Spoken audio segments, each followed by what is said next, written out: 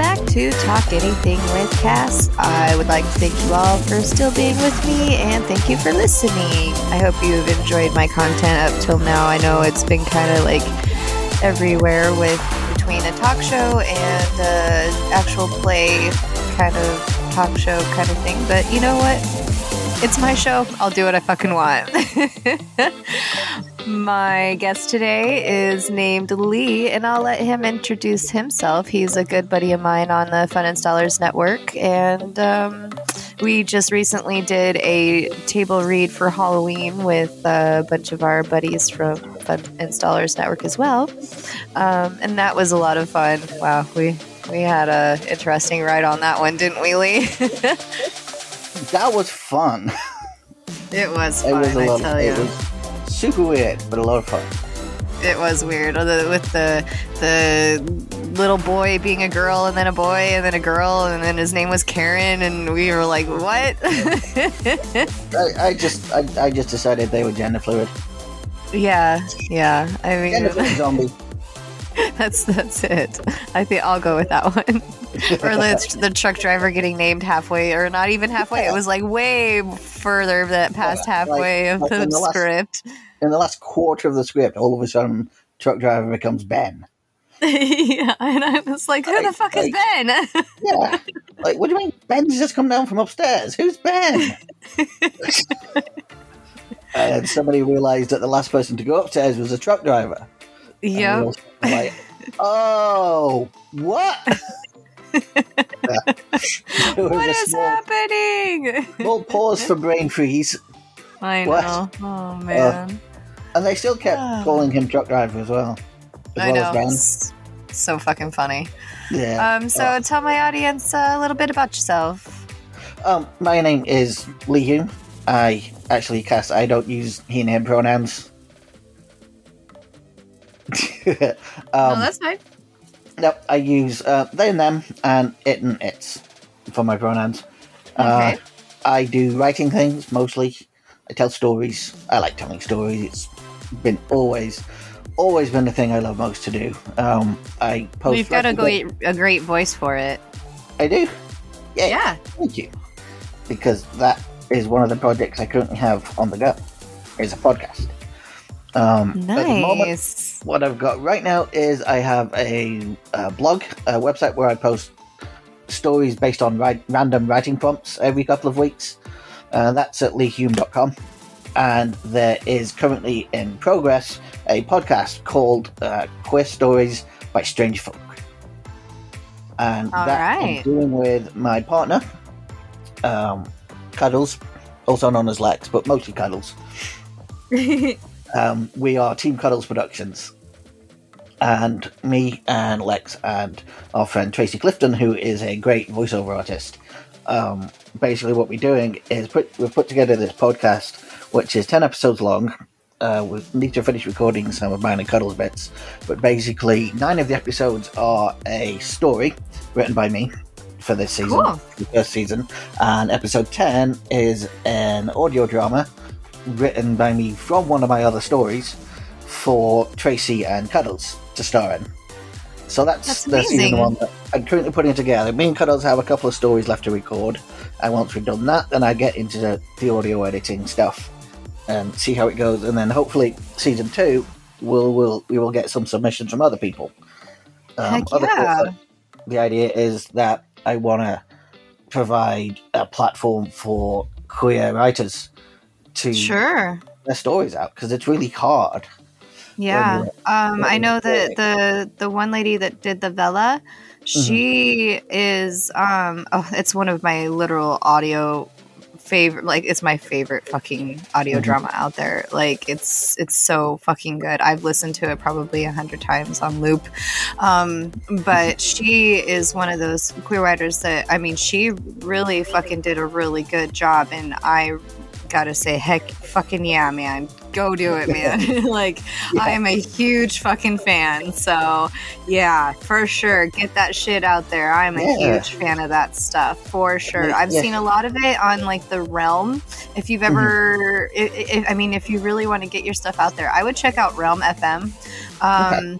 They have a lot of like queer-based audio dramas out there too. And if you are actually into that kind of thing, me and Nick and Kimmy from our four friends, we are kind of starting our own kind of audio thing too. It's just like we're starting out the role play right now. And so I started a server, and so we're just kind of starting the role play because we're just getting like all the characters and everything started. And so if you're interested in that, I would absolutely love to have you. That sounds fun. Yeah. Yeah. Cool. Yes, definitely. So what's your show called? Queer Stories from Strange Folk is what it would be called. Awesome. Yeah. I like that. It's so hard as an author to get your stuff where people can see it, and the more marginalizations you have, the harder that gets. Sure. So being queer, along with anything else, like I'm queer, I'm trans, I'm disabled, I have chronic pain, I have bipolar. So all of these things put me further and further away from the central point where people find stories. Sure. So what I want to do is offer queer people from all walks of life an opportunity to get their stories out somewhere. Sure. And like, where are you from? Or do you mind if I ask you that? No. I'm currently living in Greater Manchester. Okay. I've been around a little bit. Yeah. I grew up in Lancashire. Cool. I moved away, and I have not moved back. I've moved around a few times. I lived in LA for a while, for about 2.5 years. Came back to England, moved around a few more times, and now I am in Greater Manchester with Cuddles, so closer to Cuddle Dad. Sure. One of the few family that Cuddles has at the moment has left. Aww. So we. I understand that. Yeah. Yeah. And he's awesome. Well, that's crazy. You're a lot like me. Like, I've lived in 10 different states in the United States, and like I just kind of love being everywhere all at once. And I've been one of those people that is like, I never say no. So like I will just literally attempt to do anything. Like when I lived in Las Vegas, it was like the best thing for me because like they had events, like big special events. So like I got to help out with the CMAs one time, and I got to work with Wolfgang Puck. And so like that's just one of those really cool stories that you can just be like, man, like I got to, because I said yes to like literally everything, I got to do some of the coolest shit. Yeah, I find that too. Just be willing to just like, you know what? Yeah. Yep. It means I have this really random set of skills. Yeah. When you put them together, it comes into something kind of cool. But I've picked up so much shit from doing different things. Yeah. Just from going, okay. And if I don't know how to do it, I'll figure it out. And not only that, it gives you like an even broader, extensive knowledge about like other things, and then it gives you like kind of a different kind of sense of humor at the same time because you have experienced so much shit, and you're just like, oh, this is just funny to me now. Yeah. I love new stuff to try, and I love inviting me to do something different. Generally, that gets me all excited. I'm like, yeah, that sounds fun. Heck yeah. And off we'll I go, have to get you on Four Friends because we're actually coming up on kind of a thing where like I can kind of rotate people out soon. And so like because I created my own TTRPG, and it's called Haunted Trailer Park Wars, and we're gonna be playing that coming up soon. And so like I would love to have you if you want to ever come. That sounds funny. Yes. Yeah, it is so much fun. I have had I literally was at the hobby shop in my town, and I saw this expansion pack. It was an expansion pack of a board game, and I just saw the cover, and I was like, this would be a hilarious TTRPG, and I fucking created it just from the cover of a board game. Nice. So. Yeah, I've made a few TTRPGs. We have a long history with our friends of just homebrewing stuff. And then last year for Cuddle's birthday, I made a TTRPG as a one-shot for her by request. Some superheroes, which is what she asked for. and I created this whole scenario and also a card based system instead of dice, deck of cards, which Cuddles, who is good at naming stuff, has named Gambit for me. And then I made like 3 or 4 other versions of Gambit with different stories or scenarios attached. I just kind of hacked the system into something new every time, which has been fun. I do have a really big TTRPG, an entire, like a whole universe TTRPG, multiverse TTRPG, in fact. Which is about ready for me to actually start writing it into book form, but it's a big project, and I always have something else to do. Well, if you ever want to test out your stuff, you go ahead and let us know, because we're down, like, we have like a whole long list of stuff that we want to try. And actually, I found a Harry Potter TTRPG the other day, and I'm like, dudes, we're playing this. I'll definitely avoid that one. Well, you know what I mean. You're like we've got a lot, like a whole list of games that we would love to just test out. There's so many good games. So if you ever want to just use us as guinea pigs, let us know, because we'll do it. Guinea pigs are always good. I have used my friends as guinea pigs on this game a number of times, and it's always been very funny. It's basically all my episodes of My Haunted has been just everybody being my guinea pigs and me testing out my monsters. It's a good way to do it. I like it. Yeah. Sounds good. So what's your first topic? I know we kind of already just been chatting for a while, but, that's okay. Well, it kind of zooms into it. My first story actually is about writing queer fiction, specifically. Okay. Sure. Because I'm queer. I've pretty much known since I was a kid, pre-teens, really. Sure. Used to get crushes on girls, and my reaction to that was like, okay, but other people will be less pleased about this, so stay quiet for now. And then I came out as a lesbian with my first girlfriend when I was 17, and then I was 30 when I came out as trans.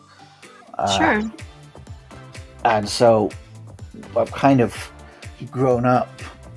I was born in the early 80s, so I've sort of grown up through a lot of stigma, increased visibility, and at the same time the stigma that comes through from it as well. Yep, so I was born in 84, so I get it. Yeah. So you've seen it as well, and I live on Turf Island. So it's not the greatest place to be in the world. It's not like, in the US as well, and other places that are just still so bad for queer people of any type.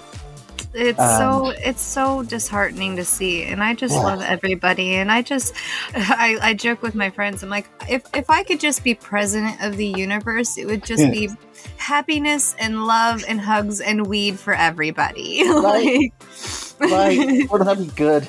That would be great. Like, who cares? Everybody is somebody, and they all deserve the same love that everybody else gets. Like, there's no difference, and just love people. It's not so hard to just love people. And I tell people all the time, it makes you cause so much more energy out of yourself to create hate and anger and meanness than it is just to be happy and nice. Like, if you're just happy and nice, it is far less energy taken out of you than it is to be angry and mean. But the problem is, of course, that due to all of this and history and everything, it's really, really important to show different people. Yeah. In all types of media.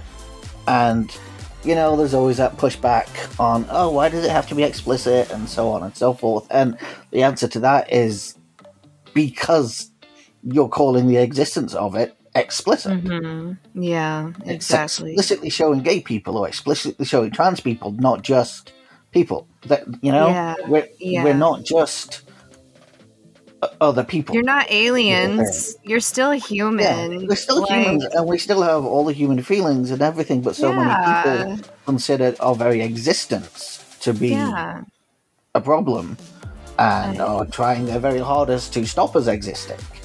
Yeah. And it makes it really very important to see other queer people in things and to see queer people represented and doing all of the jobs. Absolutely. Acting, writing, directing, writing stories, all with queer people in them. Yeah. Like, make a point of adding queer people and people of different cultural backgrounds in there, because we still live in a world where default is cishet white guy. Yeah. So literally anything that isn't that is better. I agree. Yeah, it means there'll be fewer cishet white guys, and that's good. Yeah, it's one of those. Diversity. The diversity, in my opinion, is what makes the world beautiful, and so it's really hard for me when I see, like, there was a movie that came out where, like, they basically made everybody the same. I mean, it wasn't like, you know, everybody looked the same, but like everybody had to take like a pill. I can't remember what the fuck it was called, but it had like Katie Holmes and Kristen Bale, and they had to basically dumb down their emotions and everything. And I just, I could not live in a world like that. That would just kill my heart, because when in a world of such creativity, like all the people that we have in that Fun Installers Network, I mean, and I know that there's a hell of a lot more creative people out there, because like I play on another role play server with a bunch of people that, I mean, there's queer and non-queer, and we all have a lot of fun with each other, you know, and we're actually getting ready to turn that into an audio drama too, because it's one of these role play things that my friend Ash started with Free Action Cry in my show, Free Action Cry, and we've been having so much fun with it. She's like, I've kind of been thinking about turning this into a show, and I'm like, fucking do it. This is awesome, because we're having a blast with it, you know, and a lot of the characters are, I mean, it's very risque. Is all I gotta say. But we have a lot of fun with it, so I am all for that. Absolutely, yeah. Yeah, definitely. Awesome. And the film is Equilibrium. That's the one. I was reading about yes. Thank you. I could not remember. I just remember I was reading something about the Gun Carter earlier today. The fight scenes in that film are amazing. Yes. It really gets overlooked for that, which is a shame. But it's that whole feed your population drugs so that they will be docile. Yeah. Which goes back to Brave New World as well. Oh, yeah. Yeah, that was when I first encountered that as a concept, and wow. Yeah. Finding ways to pacify the masses is a thing that only bad guys want to do. Yeah, and it's sad that it's even like a concept, you know, like people are already thinking about it. I mean, I know it's people's conspiracy theory, you know, whatever, but it's scary just to even know that it's even thought of. Yeah, because, you know, there's always somebody who goes, actually, that's a great idea. Right? Yeah. No, thank you. Yeah. I could not live in a world where there was no art, no music, no fun. No. It sounds dreadful. It does sound dreadful. That would be the worst world ever. Ever. Yeah. I was just going to say something to you, but now I forgot already. That's fun. So when I was in Las Vegas, I played a lot of World of Warcraft, and one of my very good friends on there, his name is James, and he was like, he just was like my instant friend. Like, I got into his guild, and he was like, Kakai! Like, was instantly my best friend, and he has been I call him my fairy fairy godfather for my son. But he used to joke with me that I would hold a monopoly on the queer community down in Las Vegas because I had such a group of them, because I loved them so much, you know. I was like, I love having you all around me. See, that's nice. Yeah. It's always nice to know. Well, and it was mostly because they were the ones that didn't bullshit me. You know what I mean? Like, they told me the truth. They didn't hold back. Like, I like people like that, where they're not going to pussyfoot around and be like, talking, like, say this to my face and then turn around behind my back and then say something different. You know, like, my one friend, he just straight looked at me in the face because we were getting ready for one of their huge, like, parties that they would do annually. And, they would, I got to their house for the party, and I had just left work. I was working at New Balance at the time. I had like 4 jobs. So I was like cooking at 3 different casinos, and then I was working at New Balance selling shoes, just because if I had free time, it was not a good thing. So, I show up and they're like, "Oh no, honey, we gotta dress you up." And I'm like, "I look fine." And they're like, "You look like a lesbian." And I'm like, "What's wrong with that? I like my lesbian friends." So it was funny. And then they, of course, put me all in this outfit. I don't even know what it was. And then they did my hair and my makeup, and I don't think I was able to walk for the rest of the night, but it was so much fun. They were a good time. I miss those guys. If you're listening, I miss you. It does sound like fun. All right, what's your next topic? Well, the next topic was kind of similar to the first, and we covered it slightly. But going on from the queer fiction is also really important that some of the people you have doing this stuff are queer. Oh, yeah. Like, don't write about queer people without, at the very least, knowing. You can get with them. Yeah. Hire queer people as sensitivity readers. Hire queer people to do the writing and directing and acting and all of that kind of stuff. Like, because once again, the opportunities are readily available for non-queer folk. It's the queer folk that kind of get the short end of it. And it's really important that queer voices are heard in their own stories. Absolutely. Because being for example, cis person writing about trans people, there are an awful lot of ways to go wrong. Oh, yeah. And to do it really badly, and generally they do. Not always, but mostly. Yeah. There are those that can manage it, and they are always people that have spent their life around queer people. Sure. Always, without fail, they are the people that have just always been around queer folk. Sure. And so writing about them is natural to them. Sure. But if it's not, then you need to do something about that. You can't just make it up as you go. Yeah. I mean, you can't really... It's kind of like... it's kind of like somebody writing a cookbook who's never cooked before. Yeah. Yeah. Exactly. I mean, it just don't make no sense. Why would you do that? It just seems like a weird thing to do. Yeah. And to, like, not even have somebody teach you how to cook or anything. Yeah. It's just, it's weird and it's harmful. Like, oh, it is. You write things about trans people without knowing about trans people, and you wind up hurting trans people. Yeah. Because you do things like double down on problems and write things that should not be written about trans people and describe them in ways. And, there's a whole lot of problems inherent in it. And you need to either stay in your lane or get someone who lives in the right lane Yep. to come help. Yeah.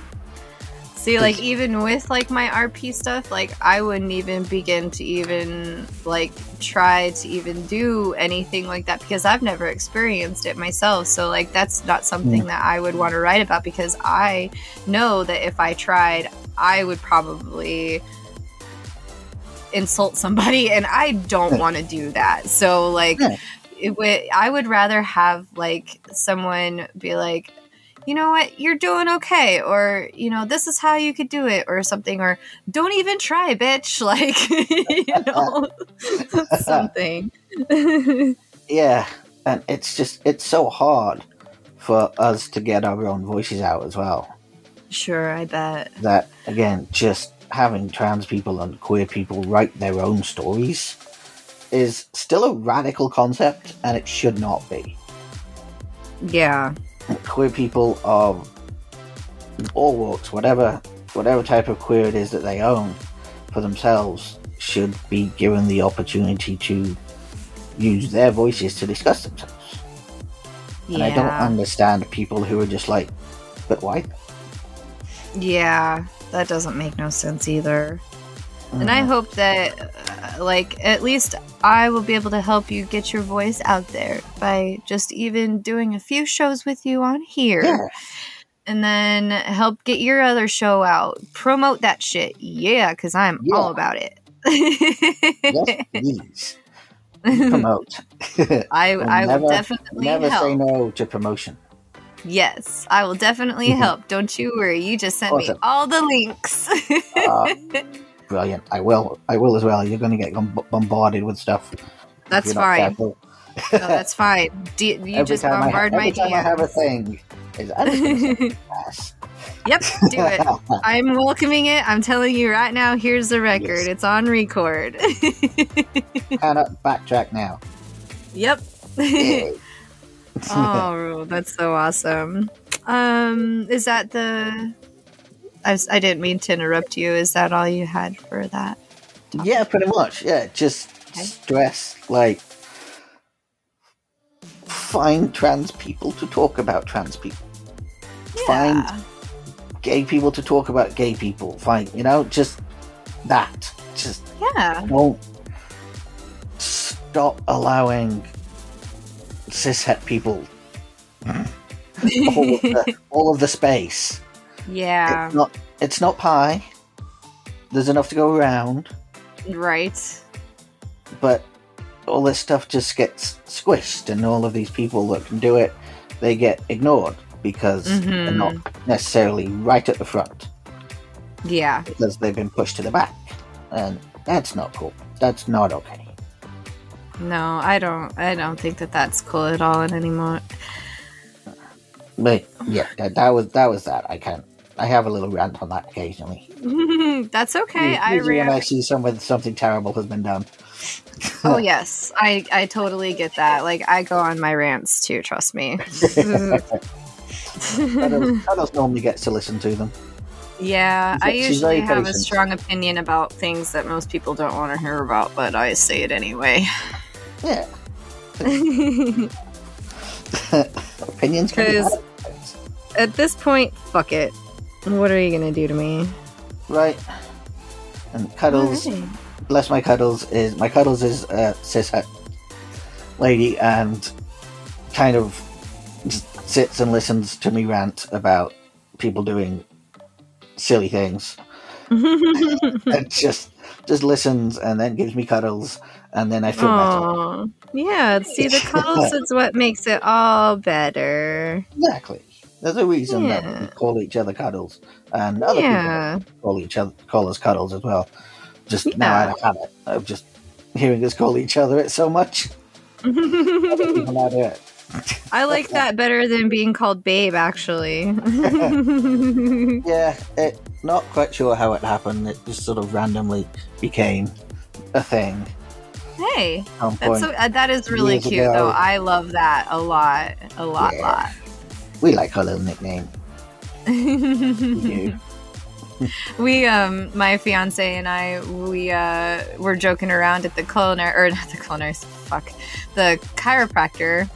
And because we go to the chiropractor together, and they were joking because like we're trying to figure out a name for us, you know, how like Brangelina and all that stuff. So my name is Cassie and his name is Justin, and I was like, Juicy. Juicy. So now they write Juicy on our appointment card, and we'll walk in and go, Juicy's here. I like it. It's awesome. Yeah, cute nicknames are fun. Yeah, we have a good time with it. And it's funny too because like we don't get recognized unless we're together. So like I will go to the grocery outlet by myself. And mind you, this town is only like 25,000 people. So it's not a very big town. And we're always in grocery outlet, okay? And the cashier lady did not recognize me at all the other day. And I went in by myself. And then not 20 minutes later, we went together because I had forgotten something. And she instantly recognized, oh my gosh, you cut your hair. And I was like, you literally just saw me 20 minutes ago. That's pretty funny. Yeah. It's so bad. We occasionally get stuff like people telling us how cute we are. Like strangers. Aww. Yeah. Total strangers.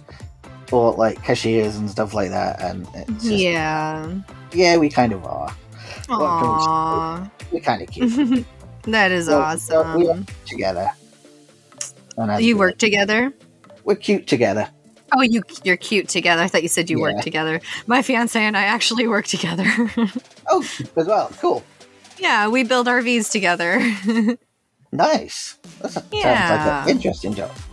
It is. Well, I was a chef for 22 years before this, and then COVID happened, and then I ended up moving for a totally different job. I was growing weed legally for a grow house in Washington, and then I got bullied by the little cunt-ass bitches that I was working with. They played, I shit you not, dude. This is how, like, you know how... like they would do music torture to like, you know, back in the day, or they probably still do. I don't know, to like war prisoners. But yeah, I do. So this fucking cunt ass bitch played Cardi B's WAP 13 times in a row one day. Okay. Followed by the Sheryl Crow Kid Rock song. Played 17 times in a row.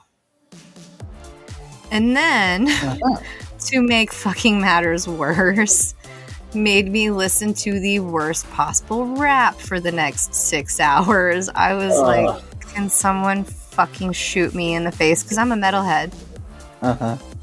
So yeah, that went down real well. I mean, I don't like rap in like past 1997, 98. So not to mention the fact that Cardi B is a vapid, disgusting person. And that song literally made me feel like I had to take a bath in bleach. Yeah.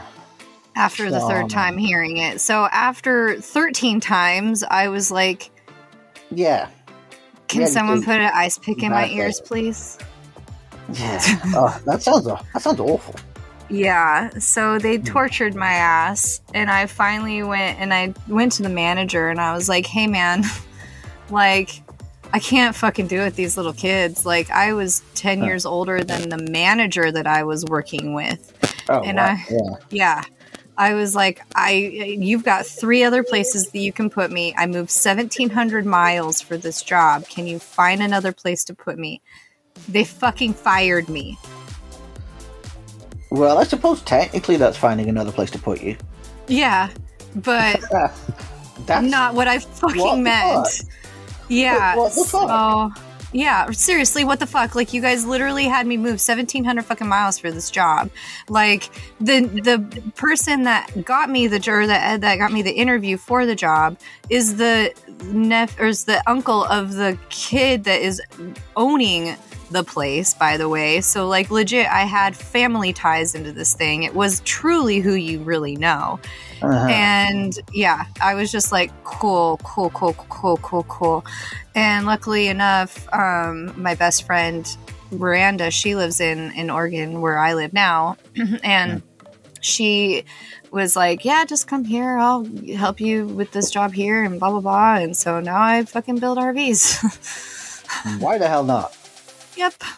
Always Plus, this town doesn't really have like much for restaurants either, so it's not like I'd really want to go start from the bottom all the way again, since I was actually running a restaurant in a hotel before this, and so it's like, starting from scratch, not appealing. Yeah.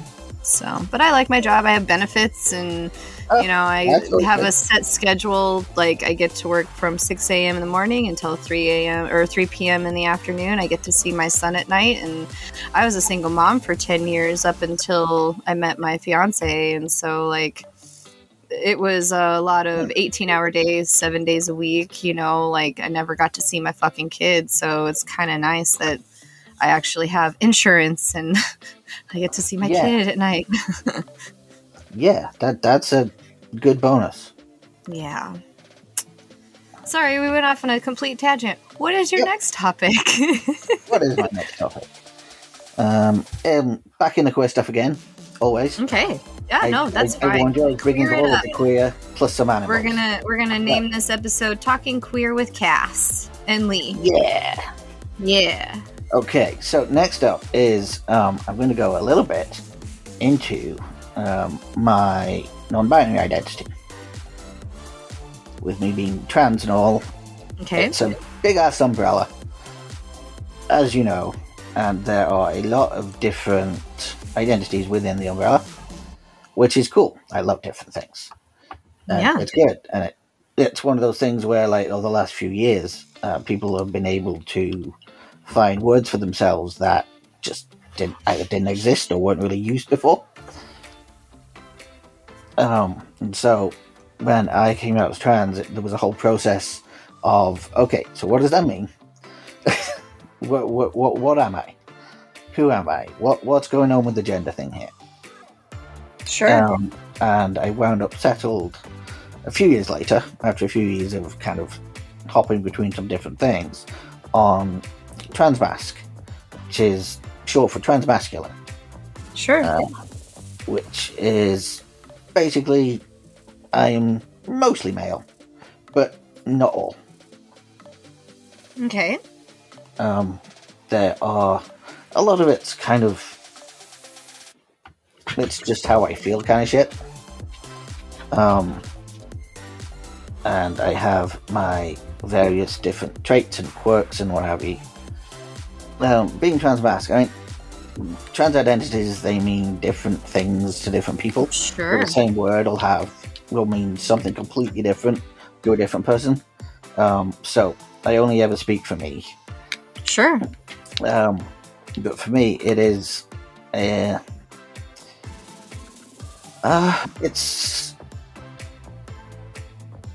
it's an expression of what I have figured out about what my gender is.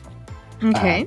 That is that it is mostly male and has some other bits to it as well. Okay. So I don't call myself a trans man, I call myself transmasc. Okay. Because masculinity is most of the package, but not all of it.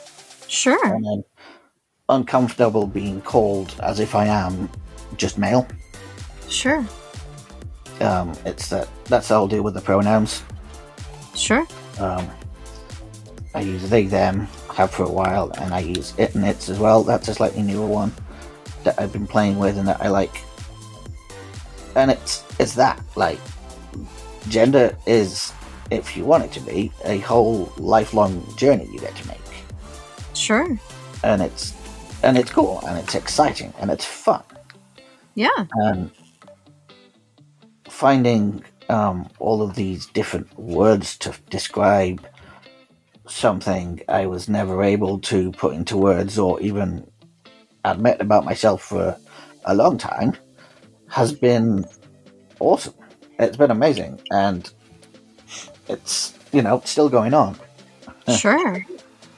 And I like that. And people have a habit of not really understanding what it means to have these various labels and identities, which is a real shame because they're missing out on stuff.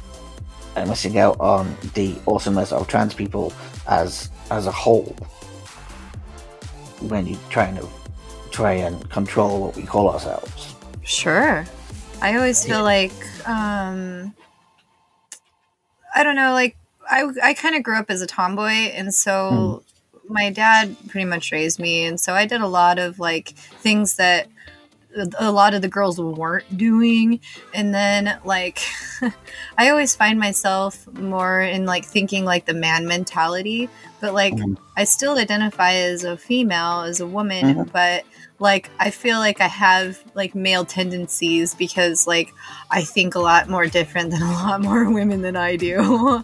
But I think a lot of that was just environment and growing up with my dad and that kind of thing. But I don't know, who knows? I mean, maybe I could be one of those, in between type situations. I guess I never really thought about it, but you're making me think about it for sure. Well, it's one of those things that it's a good thing to think about.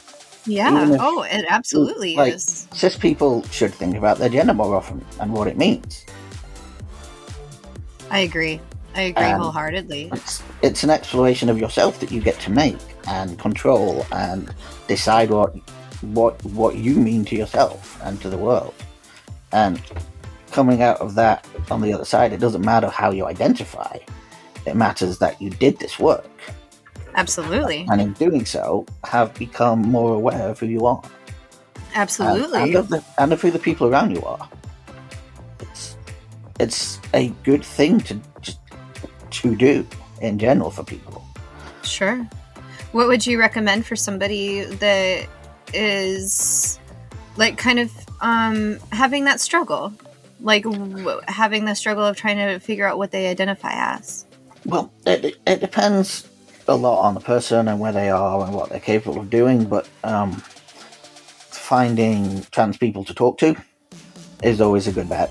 A lot of us are quite willing to talk about our own stuff. Sure.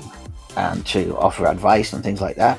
And finding a trans community is also helpful because you get to hang around people that identify as different things and that can help you look at yourself. Sure. Well, that's good advice. Yeah. And the other thing is, if you're a little shyer or don't know what to talk to, then there are tons, endless resources on the internet. They've got blogs and YouTube videos and all the things you could possibly need to actually do some exploration without needing to talk to anyone first. If that's the scary part, then go read stuff. There are books and blogs and chat shows and everything under the sun. Good support groups out there for that? There's a lot of support out there for people who are trying to explore their gender and what it means.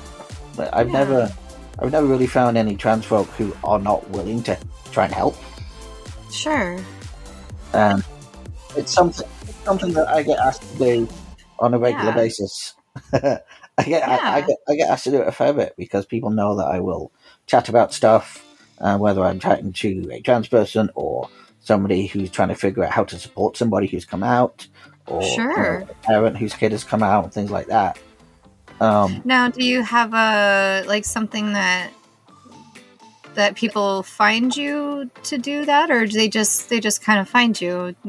Usually, they find me via somebody else. Oh, that I okay. know. That would be kind of a cool idea for you to start, like, kind of like your own talk show and talk to, like, your own like crowd to kind of help them through that kind of thing too. I will recommend a chat show called Genderful.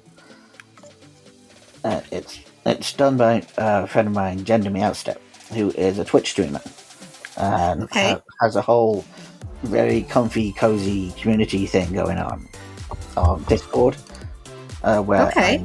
I'm their lead Discord mod, so biased. But I met Meowster last year, and just I've been so impressed with what they've done with their community and what they're trying to do with what they have. Sure. That I, got myself all involved. Huh. I sort of That's showed up awesome. and just never left. Yeah. And they have a show called Genderful, which they run every Monday, where they Okay. interview trans people about all sorts of different things. Special Okay. interest, being trans, all sorts. And then it goes on to YouTube the week after, and podcast sometime after that. But if you go to twitch.com/gendermeowster, in fact, if you go to Linktree, which is LINK. I can put it in the show notes too. Yeah, just send me the info and I'll yeah. link all that in the show Awesome. notes. I will. Yeah. Yeah, so it's Absolutely. Meowster's Linktree will tell you everywhere they are and everywhere things go, and give you some examples of the show and everything. Cool. It's a good show. I was on it myself. Awesome. I'm gonna have to go check it out just because.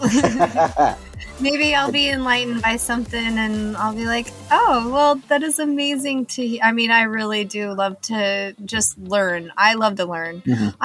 Even if it's not anything about me, I love to learn about things. And that's why I love this talk show that I started, because I've been learning so many things about people and about all sorts of different things. And I'm having so much fun with this. And I really don't care if anybody doesn't like it. I like it, so yeah, you're getting what you need out of it. I'm sure other people are as well.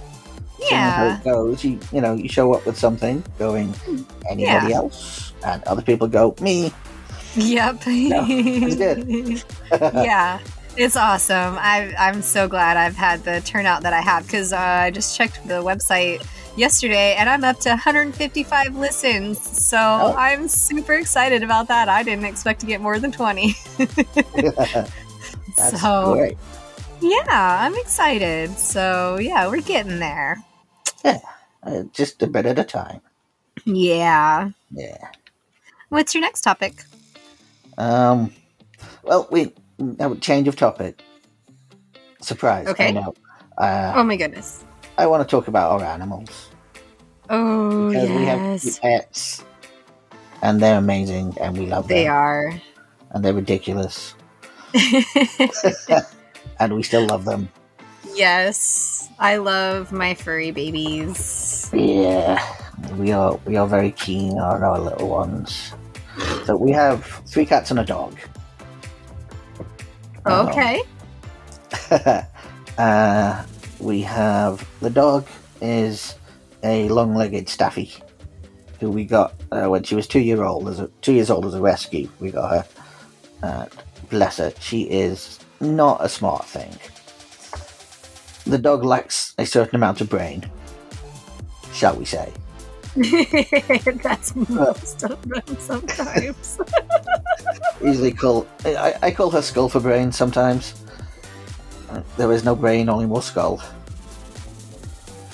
And she's hard-headed enough for that to be true as well. So, yeah, she's this lovely, loving, little, ridiculous weirdo who just loves to get cuddles and sleep.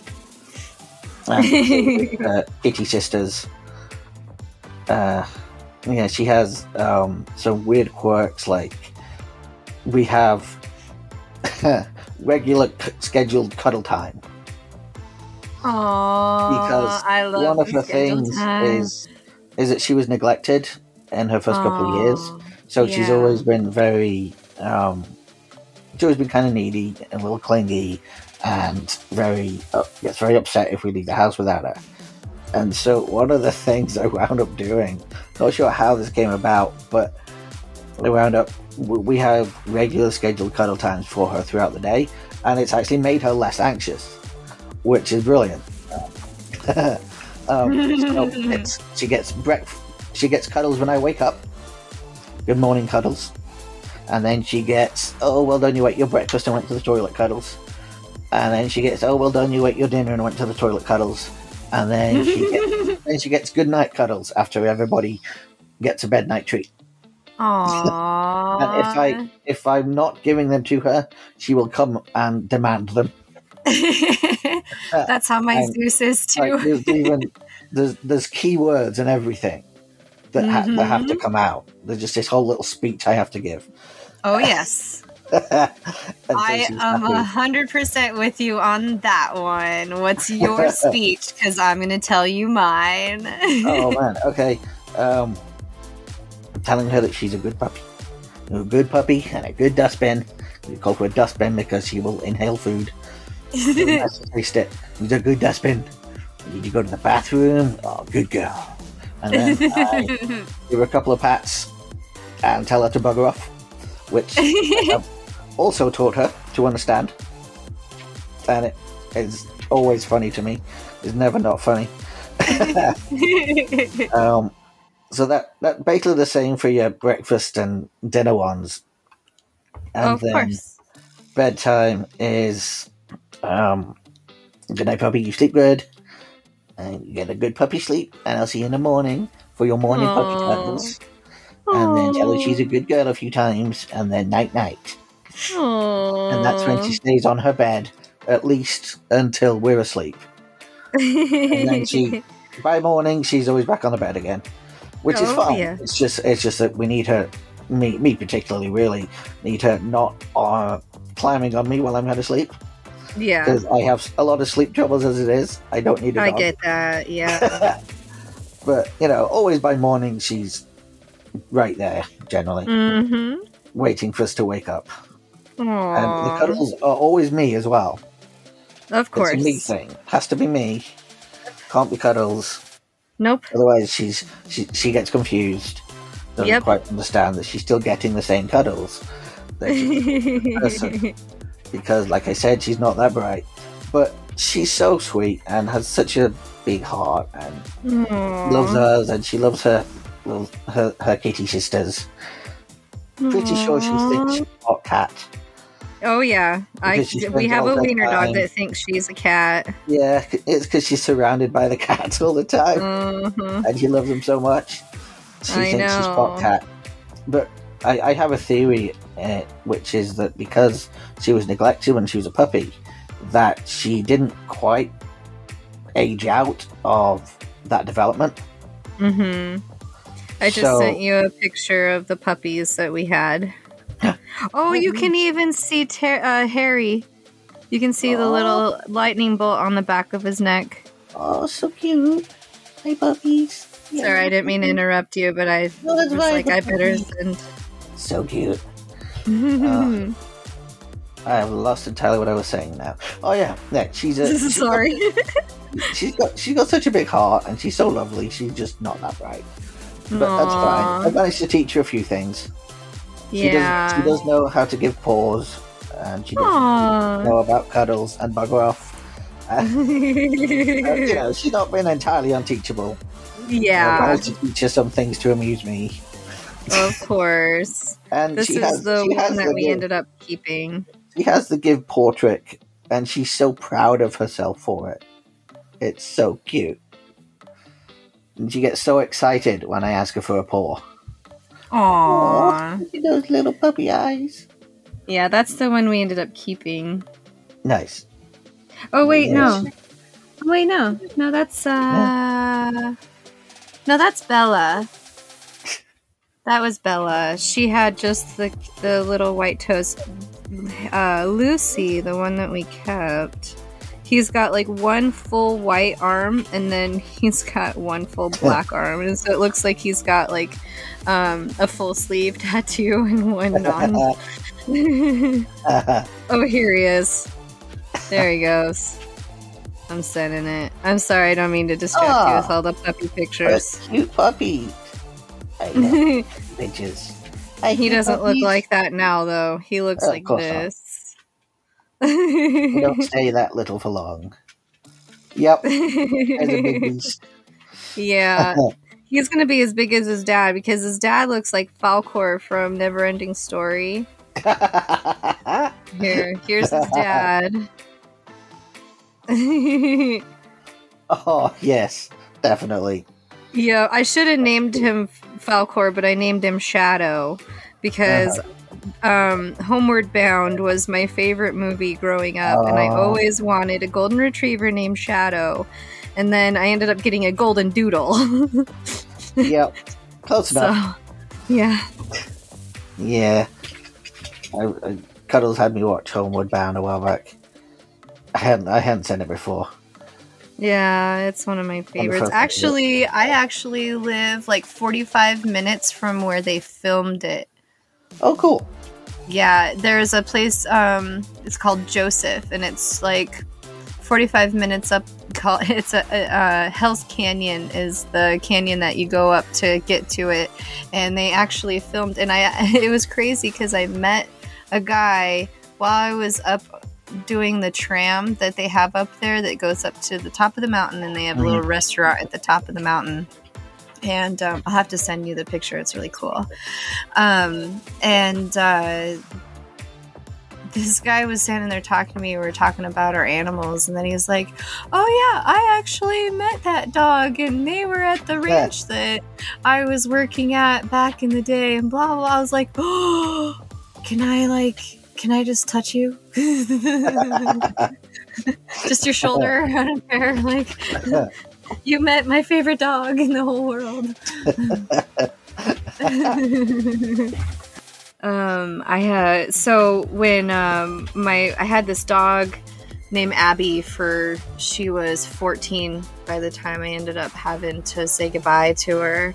And it was not an easy day for me. I fucking cried for weeks.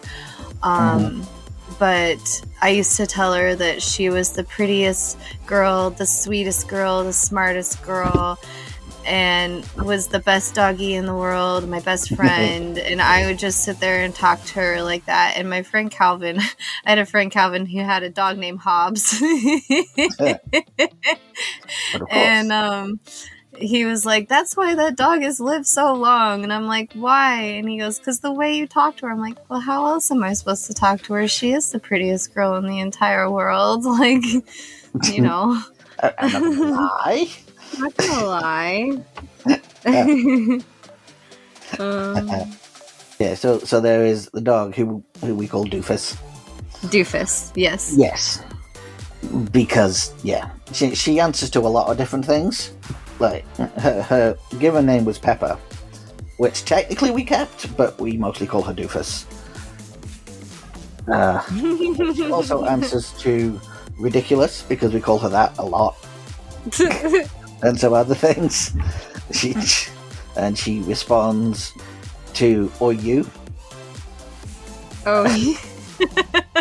Other stuff. Because she's just learned that these are names and they are potential cuddles. Or at the very least, attention. Oh my gosh. Which is, of course, the best thing to get, is attention and treats. Of course. So, that's I want attentions and treats too. I want more attention and treats. What am I always giving? Any hint that you might be speaking to her, and she's on you. Oh my gosh, of course. That's how Poppy is. Unfortunately, right now that she is fast asleep. Otherwise, I would have a dog currently attempting to climb on me. But yeah, our little Doofus. She is not the smartest dog, but she's such a lovely dog. She's so nice and gentle. The sweetest baby. Yeah, we can play games that you just wouldn't be able to play with other dogs. Like, we Oh, can yeah. steal a toy from her mouth, literally, and she'll join in and play. Game of takeaway. She doesn't fetch. There is no fetch. No give, only throw. Oh, yes. She That's likes how that Shadow game. is. That's the Chase game. after it and then be like, oh, shiny, look at that. Yeah, it's mine now. And then we have to take her to get it back. Oh, no, he won't even go get it. He'll just chase after the ball and then let somebody else get it and then go, ooh, shiny, and run away. That's a smart dog that's got you doing its work for it. I know, right? Well, because Brilliant. Poppy will end up getting the ball and bringing it back, but he'll beat her to the ball, able to get it, and he'll still just be like, fuck it. Oh, look. I got here first. You can get the thing. Yeah. Not interested in that. Just wanted to run. He's so funny. Ours will take anything and just, tennis balls, frisbees, whatever you've got. Oh, yeah. And she will play the game, and we have to try and get it off her. And she loves it, and she'll play it until she literally collapses. If we let her. Tis the best game ever, apparently. Oh, yes. According to the doofus. Oh, yes. But, as I say, we don't just have the doofus. We have 3 cats. Ooh, I love the kitties. The kitties. We love our kitties. The first one, is Squeak. And she's the first kid that we wound up with. I love it already. Well, she had a different name initially, but she never meows. She only has a squeak. Oh. So I nicknamed her Squeak, and it sort of stuck. And now that's her actual name, and she answers to it. She's our oldest. We got her when she was 2, or rather, she adopted us when she was 2. Is what actually happened there. That's kind of how my cat showed up. He it was right before I had to put Abby down, and he showed up at my parents' house just out of nowhere, and he was already 2 years old, and my mom was like, we cannot have any more animals. they already had their 2 dogs and then my sister's cat, and they didn't have time at all to take care of any of them because they were working on busy other things. And my mom was like, do you want him? I'm like, duh. Yes. And she sent me a picture, and he already had the name Zeus before I even met him.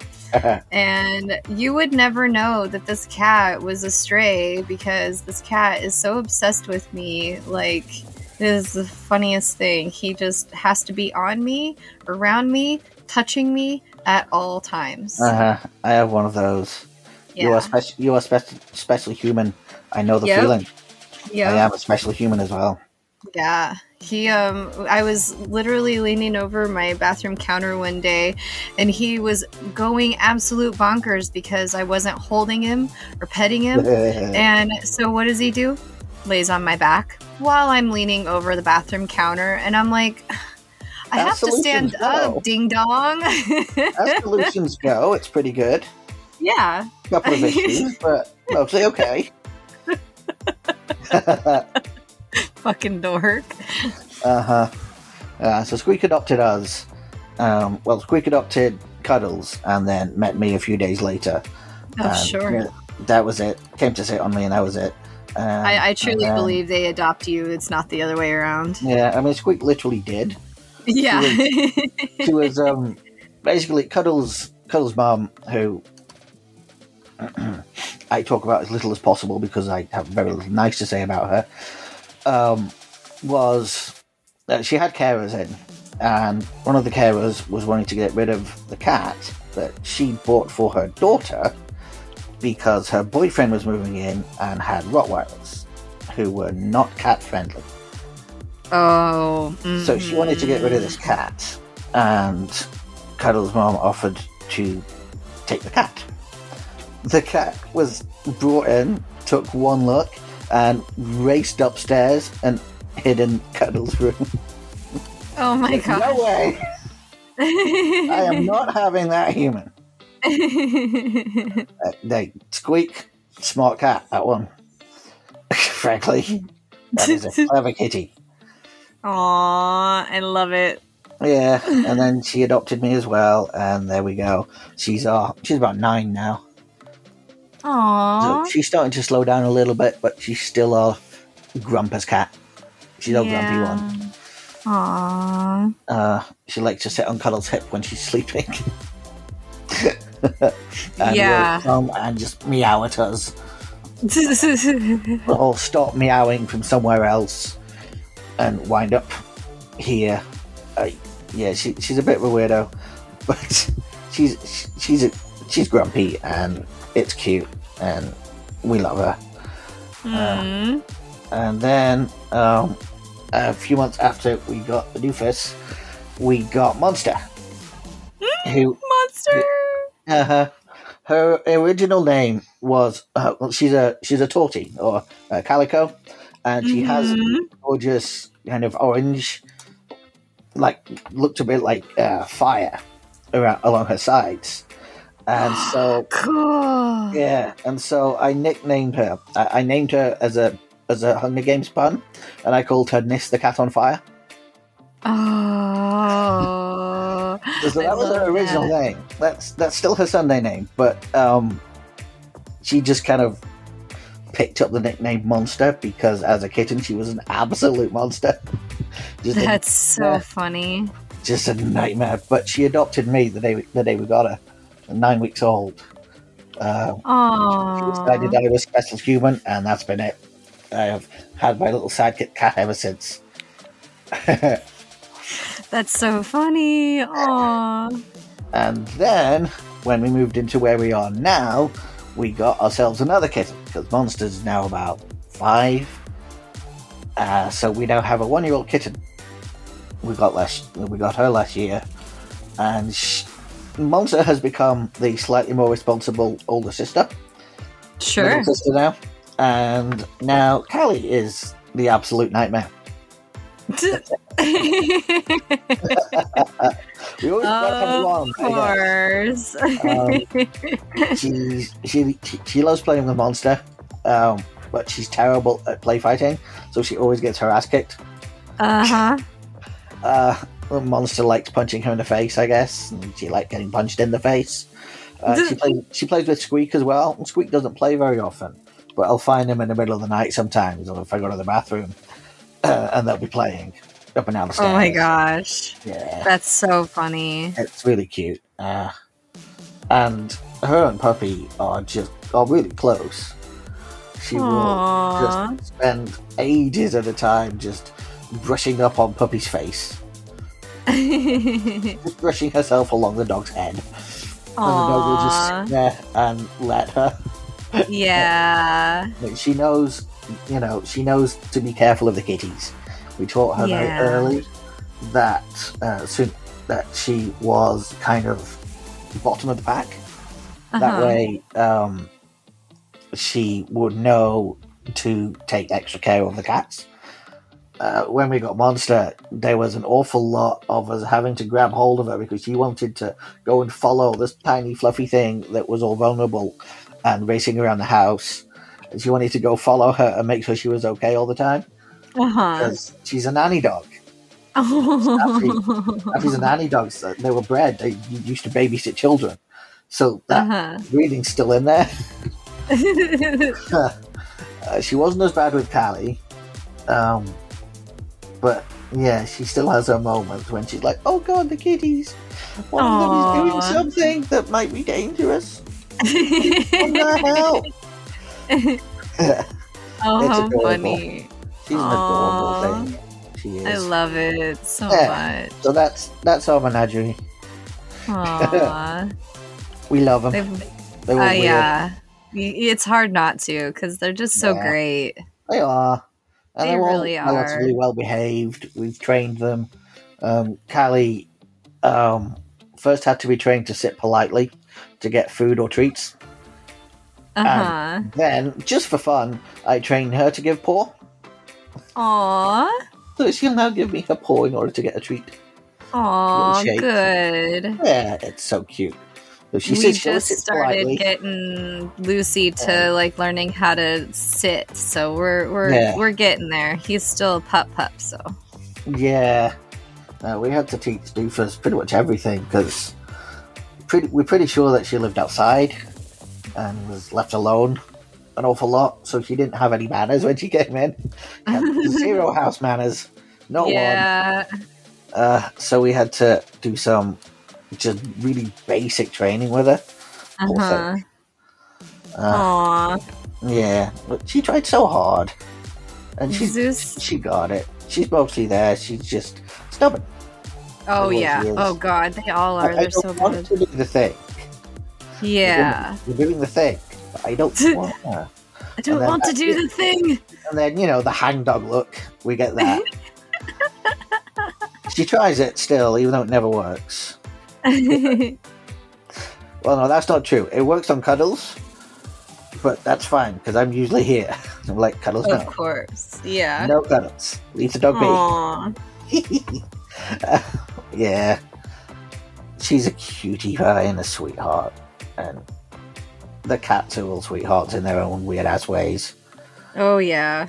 Even Squeak, who's a grump. It's our old lady grump. They just find their time, right? Yeah. And we like it. We like just, let them be whoever they are. Yeah. Stop That's them from the doing best things part. they shouldn't do or playing with things they shouldn't play with. Beyond that, nah. Yeah. That's the best part, too, is that you get to see all the different personalities that each one of them has. And they're all That's different. the best part They're about all so different. And yes. they're all such, they're all really, really sweet. They're all sweethearts. But their personalities beyond stuff like that are just so different in what they want. And Allie has the weirdest likes and dislikes for food. Oh, when we had a, you used to just, do you want a bit of this, do you want a bit of that? And now she's a year old and her taste buds are kind of set. She loves rice, and she loves bread and chips and potato stuff, as well as meat, obviously. But yeah, she loves when we get stuff or whatever. I'll tend to give her a little bit of what I'm eating. Because she'll come and she'll sit nicely and see if there's something she can have. And yeah, she likes carbs and starch. she will just eat bread and a chip. She loves the potatoes and just okay, sure. I mean, have some meat as well, but fine. Look, weirdo. She's eating Indian food. She will eat crisps. Oh, that's so funny. She likes What's-Its. She likes what? What's-Its, which are cheesy puffs. Oh, okay. So like our Cheetos. Yeah, she likes those. She's so weird. Like, I had a cat that liked to eat chips, too. She was really weird. Oh, it was my baby kitty. Oh, man, I miss her so much. She was, like, this cute little, calico kitty that I got from a friend of mine for her cat had kittens. And then my son left the door open when he went to go to the bus one morning. And she got out and got hit by a car, and I cried for, like, 2 weeks. Oh, that's awful. She almost ripped my face off, though, because, like, my friend Lacey would have me babysit her dogs, which I absolutely was like all the time, like, yes, please. I loved her dogs. And I'll babysit anybody's dogs. I don't care. I love all their animals. I'll babysit anybody's animals. So they came to stay at my apartment for a weekend, and my baby kitty saw Roscoe come in, and she like flipped the fuck out, just went complete like blind, and like climbed up my body, nearly ripped my face off, and then took off my shoulder and ran into my bedroom. And I was just like, What in the actual fuck? What Because the fuck, she'd been Kat? around dogs before. She was around Uh-huh. Abby because Abby was around before she passed away. And so it was just like, what in the actual fuck? She was just like, demon dog from hell! Ah! I was like, what the fuck? Oh, cats are so fucking weird. You can never predict Yeah. what's going to set them off. I know, it's so weird. No, Monster has this weird thing where she. Well, we have in the corner of the bedroom, we've got by Alexa's side of the bed, we have a big old cat tower. Mm-hmm. Yep. Which reaches about 2/3 of the way to the ceiling, a bunch of platforms and stuff. And Monster likes going in a little house, which is fine. But she has decided that the route to the little house is not via Cuddle's side of the bed. That would be far too simple. No, she comes on my side of the bed, climbs up over the headboard, usually using me as a step, either my shoulder or my head, walks across the radiator on the back, and then goes onto the thing. Interesting. Yeah, she's just decided that this is her own special little road that she uses. And now the others do it too, and they also use me as a step. So I am a step. I am a cat step. Yeah. One of my many skills. One of my many skills to put on my resume is cat step. Cat bed, cat bath. Mm-hmm. I do have many skills. Yeah. But cats are so weird. They are so weird. And the things that they decide and what they want and what they do. And the weird nesting things that they do as well. Monster used to, when we lived in Liverpool, when we first moved in together and we'd first caught her, she would make nests under the dining room table. We never used the table as an actual dining room table. It was only ever used if we had a bunch of people over for like RPG nights or board games or whatever. So most of the time it was fine, but she'd just make a nest of whatever was around. So like there'd be a nest of like old puzzle books and jiffy bags and shit like that. Every time we look on it, we'd clean it out. 2 days later, new nest. Such a weirdo. Of course. Yeah. So weird. And they all have their own little favourite places in the house as well, where we know to go find them when we want them. Although finding 2 of them is fairly easy, I just rattle the treat box. But Squeak, because she is regal, does not come to the rattle of the treat box. Of course. Most of the time. Sometimes she does, but only if she was coming anyway, Yeah, or it's the rattle of the bag. Yeah. Because, like, I have the bag treats, and as soon as... And it won't even be, like, their treats. It'll be, like, a bag of chips or something, and they're like, treats? Like, you... No. Yes. Yeah. Ali appears at the slightest suggestion that there might be a treat being rattled. But, Squeak has to get hers when I leave the room, go to the bathroom before bed, and give it to her. Yeah, I even have, so like if you ever want to do this would be fun. I have it's a Good Boy Bad Dog TTRPG. It's like a real simple fucking module. Okay. If you ever want to play, we will probably end up doing it again for the Brothel Girls Dogs again, just for funsies. Okay. We did it we did it a couple weeks ago, and then I actually posted it on the Talk Anything, I think for last week's episode, I believe. It's 4 Dogs in a Trench Coat is what it's called. And that was thanks to Nick. Thanks, Nick. Hi, Nick.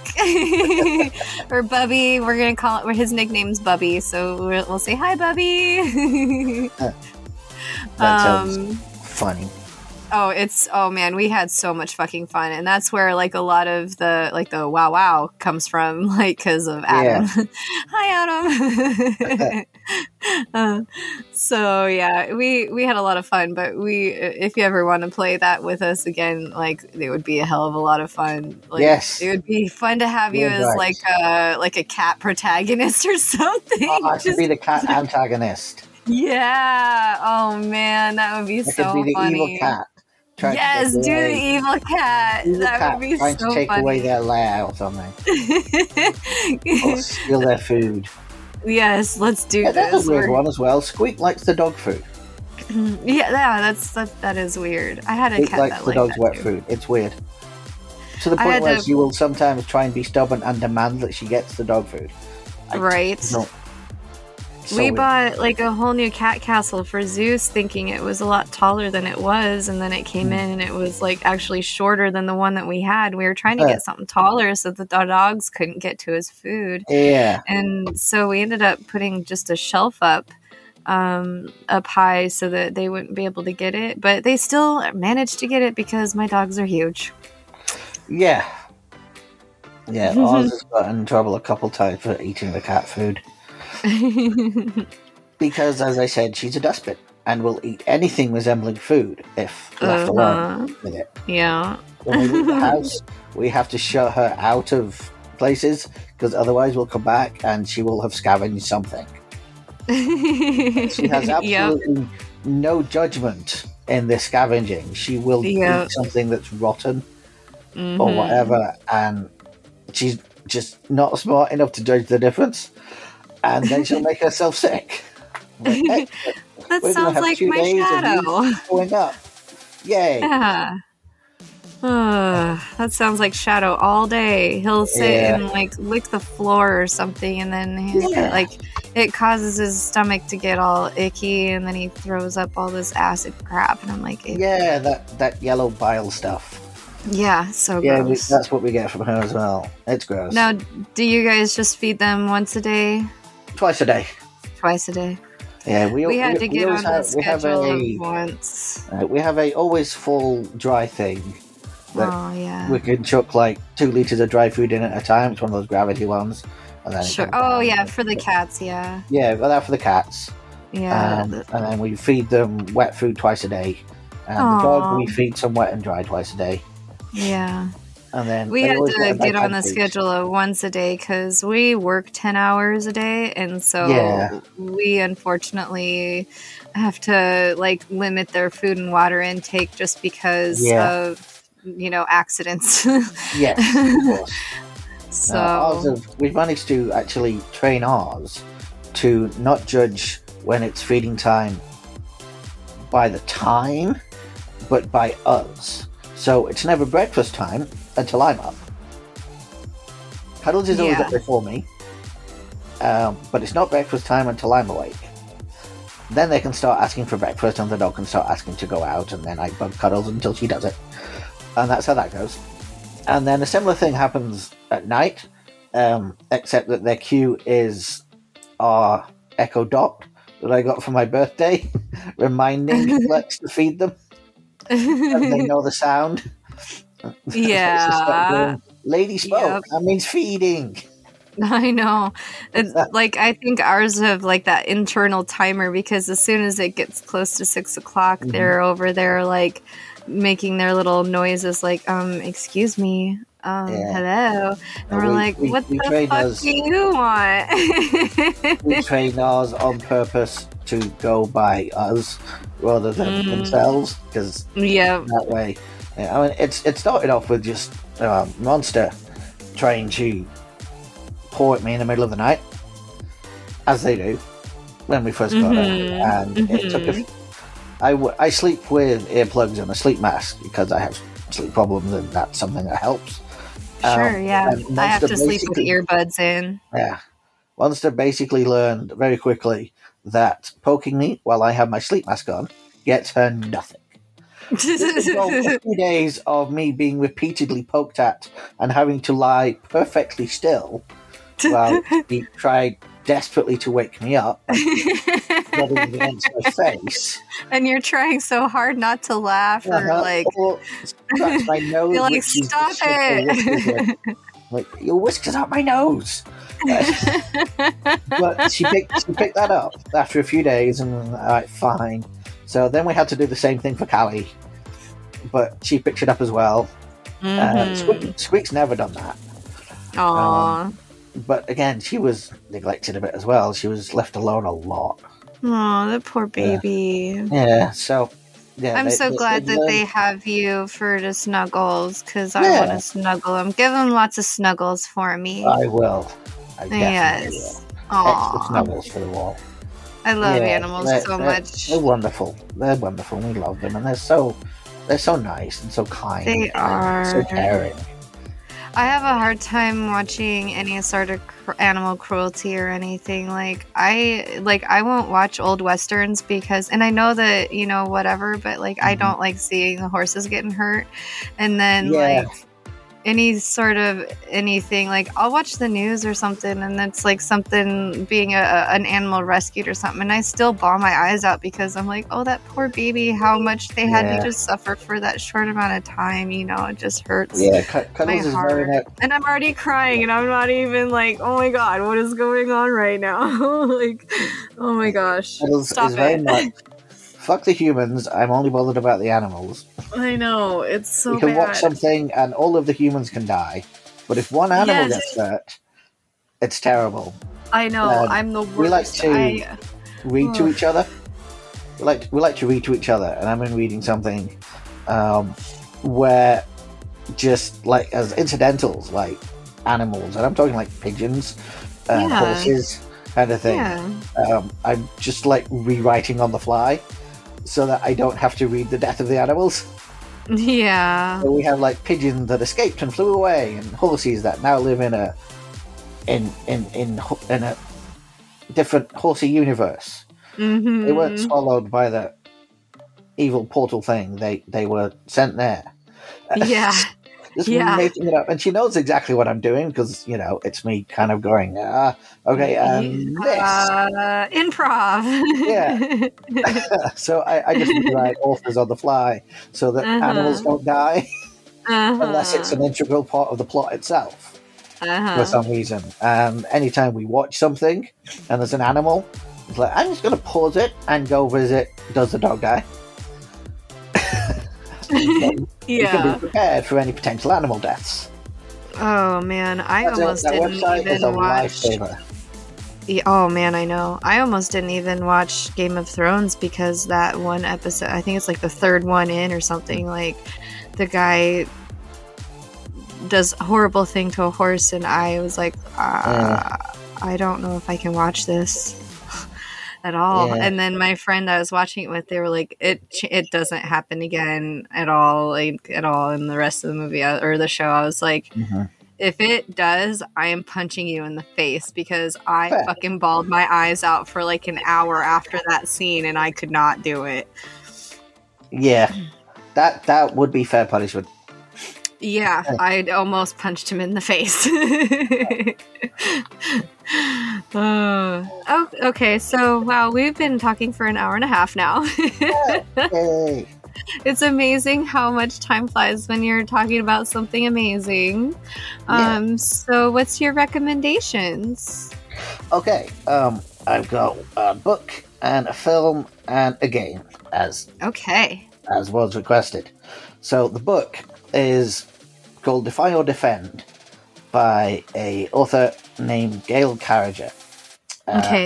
Miss Gail is pretty awesome. She's a great writer, and all of her books are always worth the reading. It's very, it's queer Victorian steampunk stuff. Ooh! All of the queer, all of the steampunk. Yeah, and their romance, and she's nice to her characters. Bad shit happens, but not just for the sake of it. And she doesn't like killing off characters violently or things like that. And so her books are kind of a comfy read. You know you're going to get a happy ending. Sure. And that's always nice. And they are just infinitely readable once you pick them up. It's difficult to stop.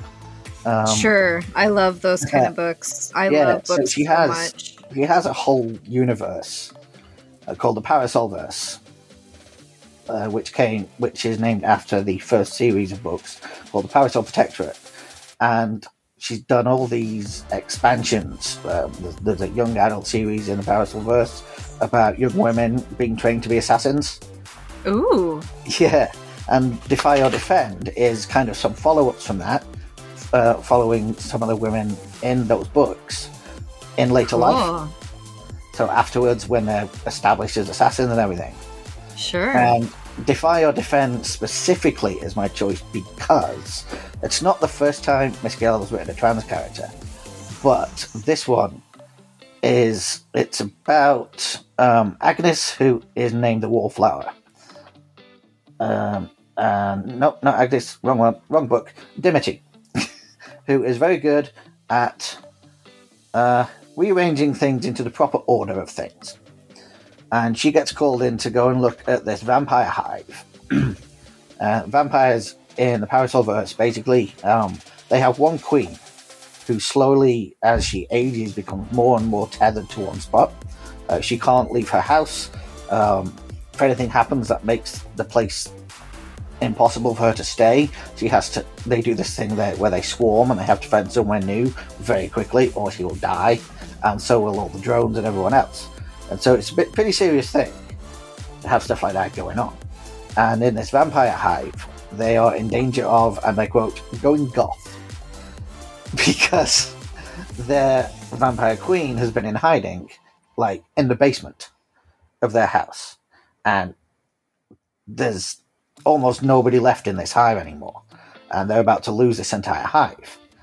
And so the British government, who runs these spies, sends Dimity over, and somebody else sends an ex-soldier over called Chris, and they're both trying to figure out what the fuck to do with this hive.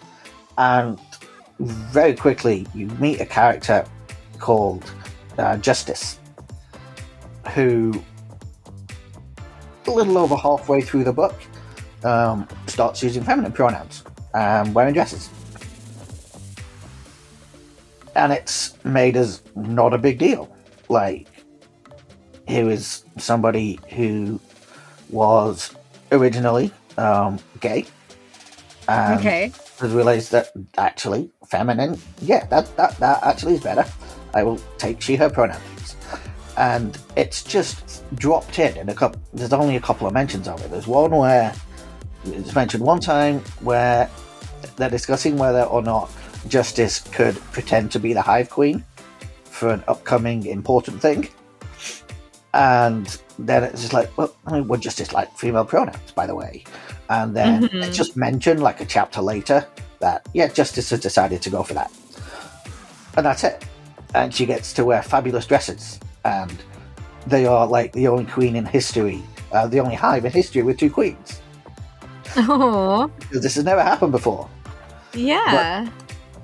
And it's great. And, happy endings. And, her lover comes to join as a drone. And she gets to be another queen. And it's amazing. And it's just so kindly and respectfully written, as all of Ms. Gale's stuff is. And I was just in absolute tears over the whole thing. Just bawling my eyes out, because seeing something like that in a book, it goes back to the representation thing in a way. But just seeing a character come out as trans, not a big deal, but get a happy ending and all of that stuff. All right. Oh, and I just sent you the link to the book of the Vela, and then that was adapted into the podcast. Awesome. I will give that a look. So, I mean, I will recommend any of Miss Gale's books, but that one is a standout for me because of that. Cool. Yeah, I'm gonna check that out. That sounds so good. I went and kind of blubbed all over Twitter about it at the time because I was so happy because it was amazing. Yeah, that sounds so good. Is one of those few cishet authors that I mentioned that has spent their life around queer and trans people. So when she's writing about us, she knows what she's doing and will also take feedback about what she's doing. And she is very kind and used to be an archaeologist randomly, which is cool. But yeah, I recommend any Gail Carriger books. She has the Victorian various series going on. There's a bunch of them. And she's also got a more modern day series, which is set in the same universe, but now, where the thing that created so how to explain without spending forever on it. Basically, there's the ether, which is what exists and is related to what makes people able to be turned into a supernatural creature. So, into a vampire, it's not guaranteed that you'll make it. Sure. If you try to turn into a vampire or a werewolf. Oh, I kind of like that. In the future, the whole thing was literally exploded out of the sky and kind of dropped, and the world changed because suddenly anyone who had it in them to become one of these supernatural creatures became one. And now just become them when they're born or when they grow up. So you're in this world where these things are just kind of everywhere now, and it's a really different place. And these are the books that she writes as Gail M. Carriger, which is what she uses when she's writing more adult material. So if you go for the San Andreas werewolf books, expect sex. Okay. And a fair amount of it. As I do with most vampire books. Her others, it's much more subtle stuff when it comes to that side of things. It's there, but you get the tasteful fade to black stuff. Okay. Eventually, doesn't go quite into quite as much detail. Whereas anything with that's the okay. I don't mind. that there you have the detail, and there's also the Fifth Gender that she wrote a couple of years back came out, which is set way in the future and has aliens and much sex, much sex with the alien and a human. Yeah, it's a whole thing. It's a thing. Yeah, it's a whole thing. It's a good thing. She writes them really well. And she's a great writer, and she's cool. Worth looking at if you like queer stuff. And she is one of the few cishet authors that I would recommend as actually being good at writing queer characters, and it is literally because that's what she knows and her life around us, and so she knows who we are and what we are and everything, and can just write a queer character who is a character. Nice. And exists. Yeah. So Defy or Defend is specifically for that transitional part. But actually, any Gail Carriger, pick it up. It'll be good. Okay, I will for sure. Yeah. The movie I was going to recommend. Okay. Is not super recent. Early 2000s, maybe late 1990s. It's called Better Than Chocolate. Oh, yeah. And I think that was 98 or 99, yeah. Yeah. And it has one issue which I will mention, which is that the trans lady is played by a cishet guy. Oh, I guess I never paid attention to that. His name's Peter Outerbridge. He's a Canadian actor, and that's right, Judy. Yeah. Okay. And he did a. I know I fucking recognize this movie. He did a really good job. Very respectful. Yeah. I just want to, please cast trans people in trans parts. But that aside, Judy in that film is not the main character. Yeah. But she is this trans woman who has been disowned by her family. Her family are the queer community. And she's just, getting along and being herself, and there's this whole storyline about that, and she has she sings at the club that they hang out at, and one of the songs that she sings is amazing, and you need to go look it up on YouTube right now. It's called "I'm Not a Fucking Drag Queen." I remember that. I love that song. It's amazing. It is a good song. Yeah, but that entire film and all the characters really, but Judy in particular, was the first time I had seen not just a trans person played well and respectfully, but have a happy ending. For sure. Because trans people have always been, even more so than gay and lesbian people, have always been the, oh, it's so tragic, they go through so much pain and then they die horribly thing. And it's fucking awful. For one thing. Especially when that's written by cis people. Wow, and you can see like a picture of the guy who played Judy now, and you can kind of still see the similarities. Like you see the eyes and the nose and the cheeks, but wow, that is amazing. Yeah, and he did do a really good job. He did. And in the late 90s, nobody was going to cast a trans woman as a trans character. It wasn't going to happen. And so I let that off for what they did, which is give Judy and the other queer characters happy endings. And there's a wonderful scene where Judy is, after singing that song, somebody in the club kind of starts assaulting her in the toilets. Yep. And two of the others, lesbian couple, who are the main characters in the film, come in, pull the woman off her, make sure Judy's okay, and then demand that she apologise. Like, no, she's not a man, and you need to apologise. And she gives this very grudging sorry, and then Judy just straightens up, pushes her hair out of her face, and says, "Sorry, ma'am." And they make this woman repeat that. And that's a great scene. It's a brilliant scene. I love that scene because she's just so badass. Yeah. Oh, yeah. Majorly. But yeah, at the end, just everybody getting their happy ending with each other. And, I like happy endings. Yeah. And they were, especially in the late 90s, they were not easy to find for queer folk. They're still not easy to find for queer folk, especially for trans people. And yeah, that was the first time I'd seen that.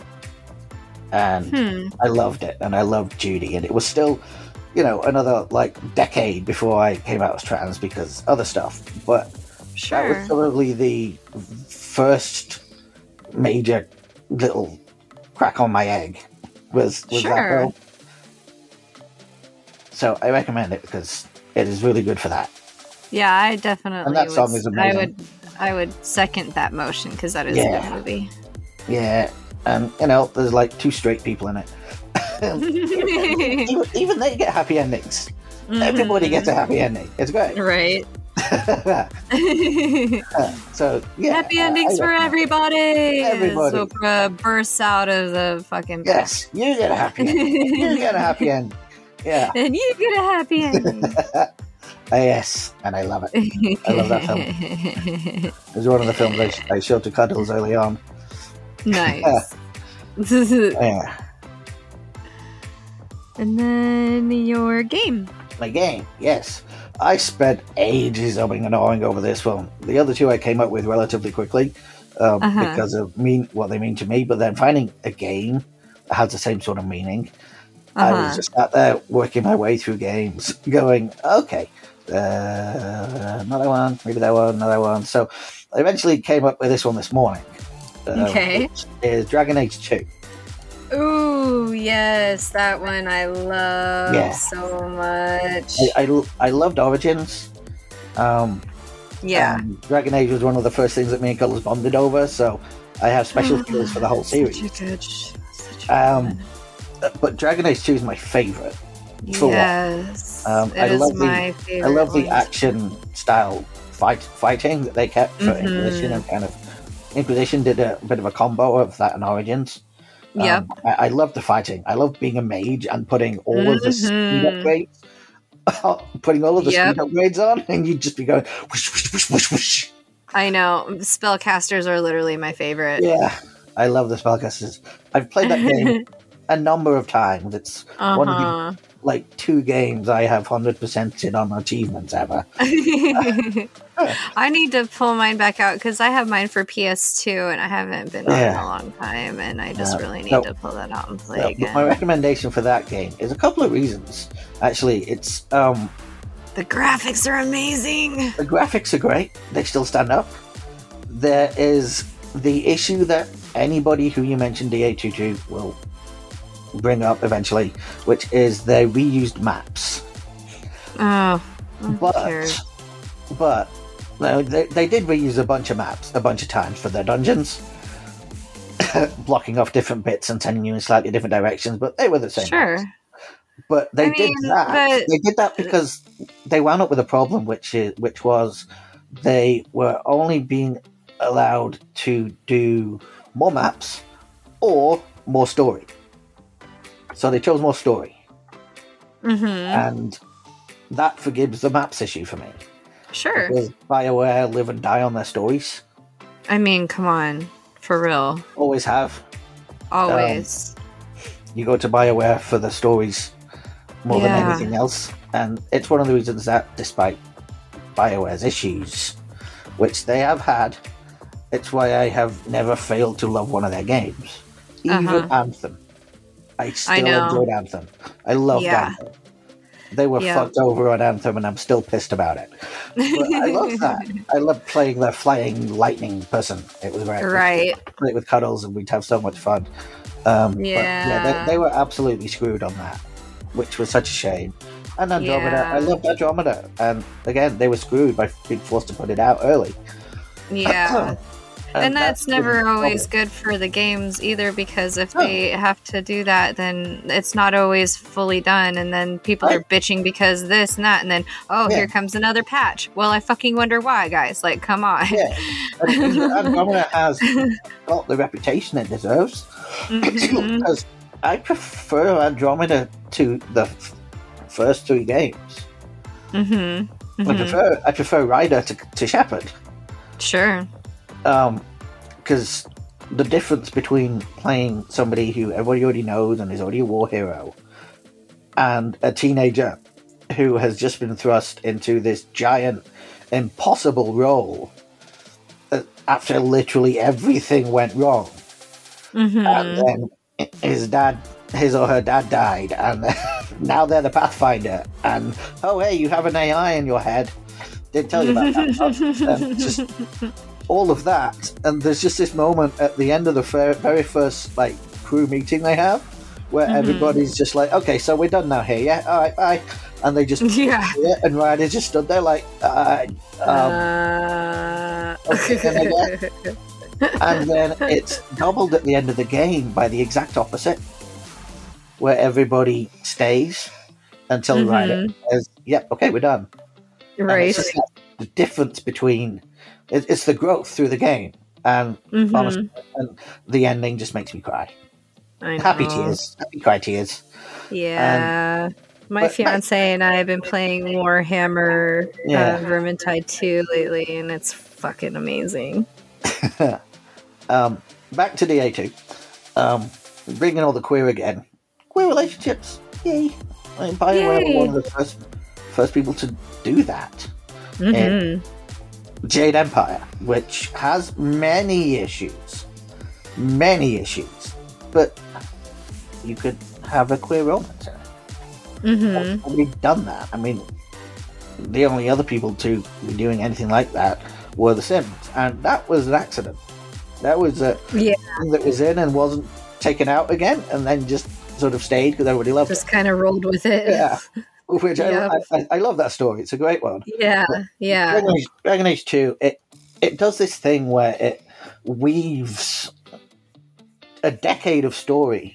It picks up from after the Darkspawn in Origins and weaves this 10-year story around Hawk and friends. And you play X amount of time for all of these quests, and then the game advances another few years, and it just weaves everything together, and you see your companions grow and change over the course of years, and the relationships and all of that. And and it's a tiny microcosm of the world outside as well.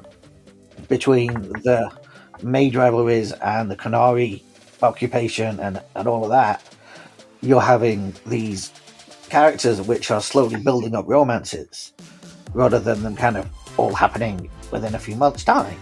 It's over the course of years. And that's really cool because you get depth to it, which you don't otherwise. Sure. And I love that because you can start romancing somebody and then you continue doing it over the course of years. And I love that. You never get to do that in games. Really. And it's great. And, you know, if you do something like romance one person, then you can go back again, do somebody else next time, and I have done so. It's just go romance everyone, which does make it replayable as well. Sure, yeah. So you've got that, which is just such a good game and has all this queer rep in it, because it's not just Hawkeye and companions either; it's people around them. Yeah, which is always a big selling point. That, like, you know, queer people just sort of exist. mm-hmm. And yeah, it's just such a good game. And I mean, honorary mention always to Inquisition for the first trans character. Oh, sure. That they included. Yeah, that was amazing. And voiced by Jennifer Hale, who is also amazing and is femchat. And they spent so long talking to trans people about how to make a trans character that would be openly trans, but not in a weird way, like not being trans just for the sake of being trans, but actually has an important role. You know, they wound up with Trent, who is Bull's second in command, and is very cool. For sure. Yeah. So that was cool. But yeah, DA2 gets it on a little bit on the gameplay for me, because Inquisition gets a little grindy in the middle. Sure. Whereas DA2, you never have time to get grindy. Yeah, there's just constant. Yeah, just always this more stuff going on. And I know. There's no real sitting down and just being able to work on side shit. It's just like, oh shit, okay, I sit down. Fuck. Yeah, and it's all important stuff as well. You do the side shit because actually the side shit is really important to the main shit. And and all these little things that you kind of pass by suddenly come back to play, and you're like, oh shit, that's what that was. You know? like Isabella being the person that stole the book and things like that. It's like, oh shit. And then of course Anders. Oh my god, you spend ages gathering all this shit for him and trying to talk him out of being ridiculous.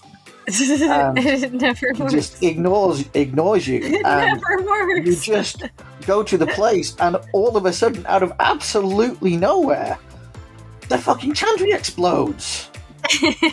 And you're just, God, I had to sit there and pause and stare at the screen with my gob wide open for a good few minutes, just going, what the fuck just happened? Anders, what the fuck did you do?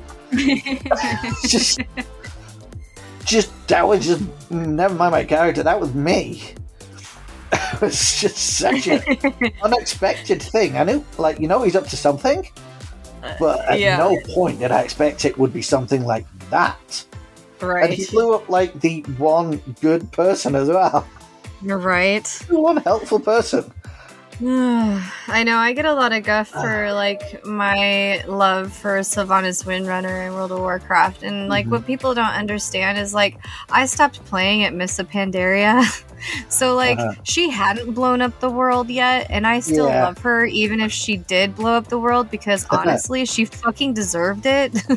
Because, I mean, how many times can you get your soul ripped out of your body by a fucking sword, and then used as Right. a marionette by somebody, and then Right. like stuck in the middle of fucking Undercity just to be stood there and gawked at, and then Oh. expected not to retaliate. How about you guys literally go fuck yourselves? Right. And Anders, his history, like, it's both like, dude, what the fuck did you do? You just Right? forced a giant war in which many people are going to die. Yeah. But at the same time, you can understand kind of why. Especially if you have his history. If you play the DLC in Origin, that's where you first meet him, as the Grey Warden. Sure. And there's a whole quest in that DLC where you actually go and you're in the Fade, and that's where you find Justice. And he chooses to meld with that spirit. And that spirit living in the human world becomes vengeance. Because that's what spirits do. And they're two melded together for Anders to be able to separate what's him and what's the spirit, and he doesn't really want to anyway, because he's fucking pissed. Which he should be, because mages are treated horribly. Yeah. But he just makes you get him the ingredient for something which he promises is going to help release his spirit, and actually, he's not. He's just getting you to build a bloody bomb. And Right. then plant it for Joke's him. on you, motherfucker. Yeah. Just like you actually get to assist in all of this without realizing until he blows the shit up, and you're like, Yep. You're well, like, fuck, that's what that was. oh, man. shit. And then you get I the should've choice afterwards. saw through And then those that. choices you get afterwards of what to do with him. Just, do you let him be dead? Banish him? Or do you force him to fight by your side and try and do something to fix this? Mm-hmm. Uh, I know. and it's all just amped up when you do the Anders romance. Because Anders will romance any gender. So you can do that anytime. And if you do that whilst romancing him, it's just like extra heartbreak. Yeah, that's what I came for today. I know, right? And my heart's just got cut out of my chest. Thanks so much for that, BioWare, you fuckers. They're so good at doing that, aren't they? I know. That's, yeah, BioWare and their stories. But yeah, Dragon Age 2 is a favourite, just because It is of a all of the gooder. different bits. And It is the a fact that gooder. it's this one city, which it is both, first is a microcosm of, you know, the refugees and everything else, this is what's happening everywhere else in the world, but also then dictates what the immediate future of the world is going to be, which is a major apostate war. And then we hit Inquisition. And yeah, everything is not so great anywhere. Yeah. All right. Are you ready for your tarot reading? Yes, I have talked a lot. All right. Oh, I yeah. know we both have. It's okay. Like we've had so much fun. I really don't Yes. even care. Like this can be the longest Talk Anything cast episode of all time. Like I had a fucking blast today. I'm Yeah, this just has been telling great. you right now. This was Definitely so coming much back. fun. Yes, you definitely are. I cannot wait. So your very first card that you drew was the Star, and this indicates that you're traveling on a path of healing. And so knowing that you are there's a lot of things that could be part of that, and it's just kind of weird that I didn't even know that you were disabled and stuff before I even said it. So anyways, she is here to shine hope into your present, lighting the way to tomorrow, and allowing to live in expectation rather than despair. She offers a practical and symbolic solution, both of which are integral to her own healing. But she tends to be like our positive thoughts and gives like freely to all, offering overwhelming hope in the face of desperation. So if your imagination has stalled, she's here to like reopen your pathways and to like stimulate you on a deeper level. So this might be that you're kind of struggling with something, but she is here to show you that, like, she's here to teach you to shine, basically. So, like, showing you that there is light inside you. You're not just made of light, you are the light. Yay. Yeah. I have a long history of people comparing me to a lighthouse. People who've never met each other. Yep. Or don't know each other or anything. I know. Have done that. So it's same. That's yeah. Which also kind of helps out too. And I know that you've so the other card that you drew is actually the Knight of Cups, which is indicating romantic love. So that might be you and Cuddles. Obviously, you guys are very much in love. And so this basically just affirmations affirms your relationship, and this is the path that you are actually supposed to be on, and then this is actual real love. So you guys are in the good and you're in the clear. That's a good card. That is a really good card.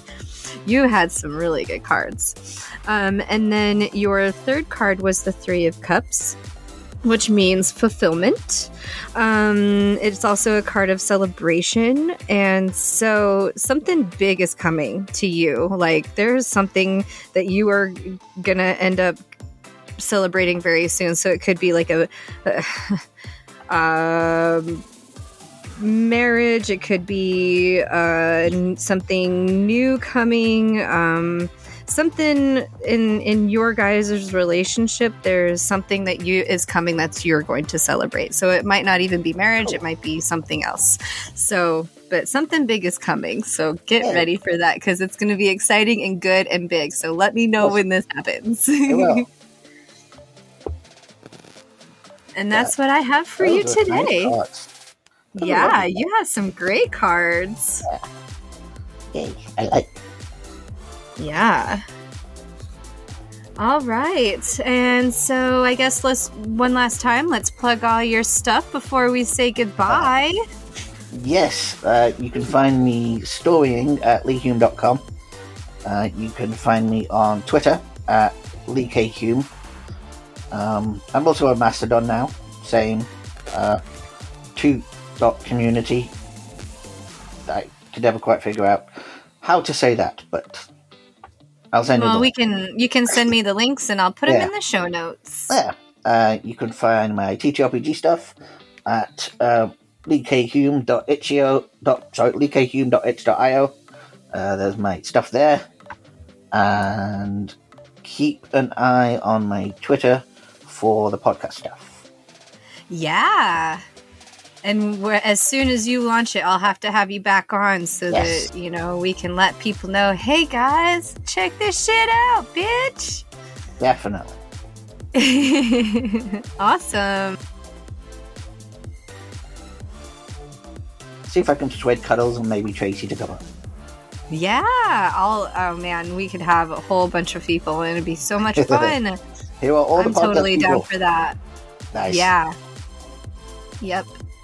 And you guys all know where to find me, so we'll find that information down in the show notes, and you'll be seeing Lee very soon again on any of my stuff, because I'm inviting him for all sorts of things. So, not him.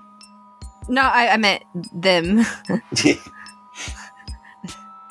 That's fine. It was my Western way of saying Yeah. Yeah. I didn't say him. I'm gonna have to get used to that.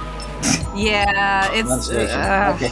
I lived in the South for too long, where it was like, we're in them thing. Yeah, it's bad, and it rolls into my normal speech, and I'm like, damn it. Yeah. So thank you for catching me on that, because I try to enunciate. No, it's fine. I will attempt to remember that is what is happening. That's fine. Yeah, no, I was definitely not saying him. Just remind myself that it is the truck driver speaking. Yeah, the truck driver.